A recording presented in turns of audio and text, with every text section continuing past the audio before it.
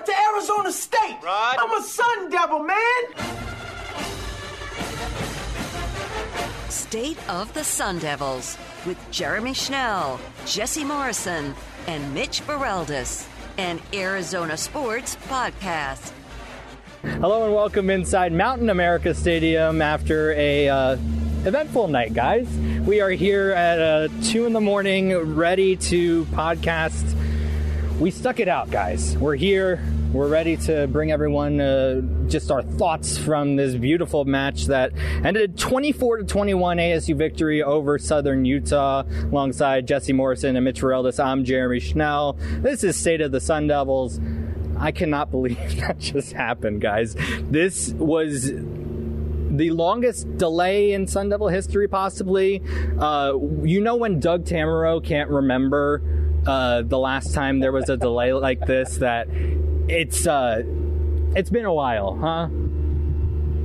Yeah, this was a really long delay. I thought that they weren't going to continue playing this game. However, they did. At like 11:30 p.m., they're kicking off the second half, and there's like maybe 1,500 people here. The real diehards. I have no comments on the fans leaving. Y'all are perfectly fine for doing that. If I was a fan in this game, you can go ahead and do that, because I'm sorry. It was a long delay.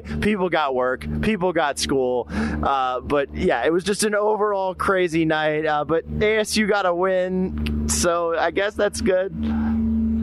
They indeed did get a win, Mitch, but wait, I want my marbles. I stood on the field in the rain, in the pouring rain, when it was at its worst, when the players were out there. Don't make this about you, Jeremy. I just want everybody to know that I was out there getting the B-roll that you may or may not be seeing right now, because I could be lazy. Don't make this about you. I could be lazy, I could be not. We'll see how this ends up in post. But, Mitch, to the game now. Obviously, in the first half, it was, it was good to see Jaden Rashada get out there and have, I think, perfect first drive, I would say. I mean, it felt like the perfect first drive for the most part. That second drive, the third drive, we started to see the side of Jaden Rashada that we kind of all feared, like those freshman mistakes, I guess you could call them, but he bounced back in a glorious way. That fourth down touchdown pass to Xavier Guillory, holy smokes, that was the second time that I said wow on the night from a Jaden Rashada throw. And then he backed it up with a beautiful closing of the first half drive with that gorgeous corner fade to close out the half. I thought it was the best we could have seen from Rashada from the night. Unfortunately, it kind of was for the most part. Yeah, because the second half, it was raining a little bit, and you expect an 18-year-old kid to kind of struggle in the rain. It probably was one of his first games ever playing in the rain. Again, he is from California. Oh, they got rain there. Yeah, well, yeah, you know about the rain in California, Mitch? Isn't he from Pittsburgh, California? I don't know where Pittsburgh... Is that what it's called? Yeah, I don't know where it is, but I just kind of want to give my thoughts on the game here. I was very disappointed, honestly. Jaden Rashada looked great in the first half, but the second half, I know there was a delay, but you're playing FCS Southern Utah, and you win 24-21. Like, I wanted ASU to come out here and absolutely stomp them. That would give me the hope that Kenny Dillingham is going to be the right hire. I know it's one game, and then I wanted them to cut down on the penalties. You can go check out on the Arizona Sports Twitter or X or whatever it's called page to see my pregame thoughts. I wanted a blowout, and I wanted them to avoid the penalties. The penalties were there, and it wasn't a blowout. So I'm not really happy about this. I don't think it was a very good performance from Arizona State, and they got a lot of work to do before Mike Gundy and Oklahoma State come into this stadium next week.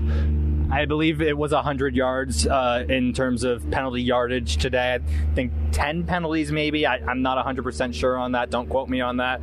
There was a 5-yard procedural penalty on that last drive as well. I mean, there was a majority of personal foul penalties. Of course, very early on, you had the disqualification on the targeting call for ASU. So there were two targeting calls in this game. There was one on Utah, Southern Utah. Yeah, their placeholder for their kicker got called for targeting and had to be disqualified from the game. Man. And I wouldn't have even known that if they didn't point it out. They had the Pac-12 broadcast on upstairs. I wouldn't have known that until they had pointed that out on the broadcast. What a hit, though, honestly. Let's get back to just the offense and lack thereof in the second half for ASU. In terms of the running game, we saw some glimpses today, but in the second half, you would hope that in the rain, they'd be able to run out the clock a little bit, but it didn't seem like that was really... I'm going to go to Mitch first on this one because you had your chance to talk a little bit, Jesse. You had your chance. You had your chance. Mitch, I want to hear your thoughts just on, in terms of the offensive line, I feel like they didn't get the push necessary to, get those lanes for the running backs today, especially against an FCS opponent. And I remember there was a holding penalty on one of the runs that could have resulted in a touchdown, and unfortunately it did not. I'm not saying that's the microcosm of how the offensive line performed today, because we did see a great running back performance today. It unfortunately was not the person that I expected to have the great running back performance. Carlos Brooks was fantastic on the ground today. Cam Scattaboo, but it'll certainly get better. I kind of like this 1-2 tandem that they have going between Scattaboo and DeCarlos Brooks. How much of it is going to be Brooks versus Scattaboo next week? I have no idea. I'm curious to see. Yeah, running game-wise, Sean Aguano's usually brought in a really, every running back that he's brought in has success immediately, and it wasn't what it was like today. Shout out Southern Utah, honestly, for coming into this stadium against an FBS opponent.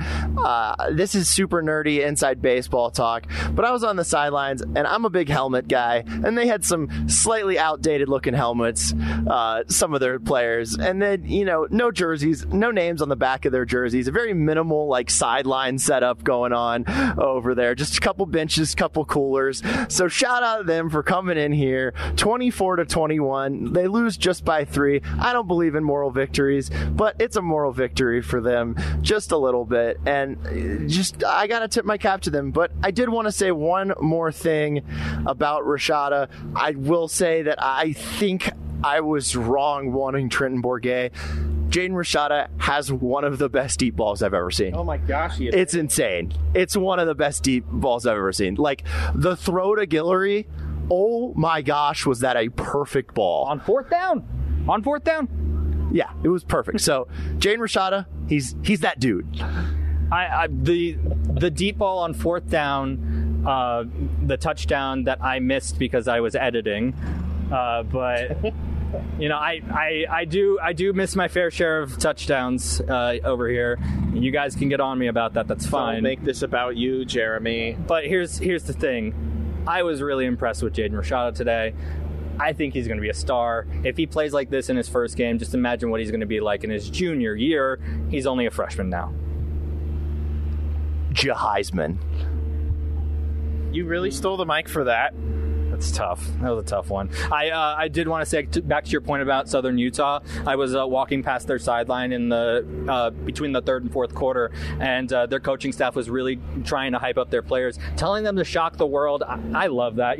I think the coaches need to, even it's a midnight, they're trying to get their players hyped up. Yeah. And look, they made it a 3-point game at the end, and like you said, Jesse, you don't believe in moral victories, but this is a moral victory.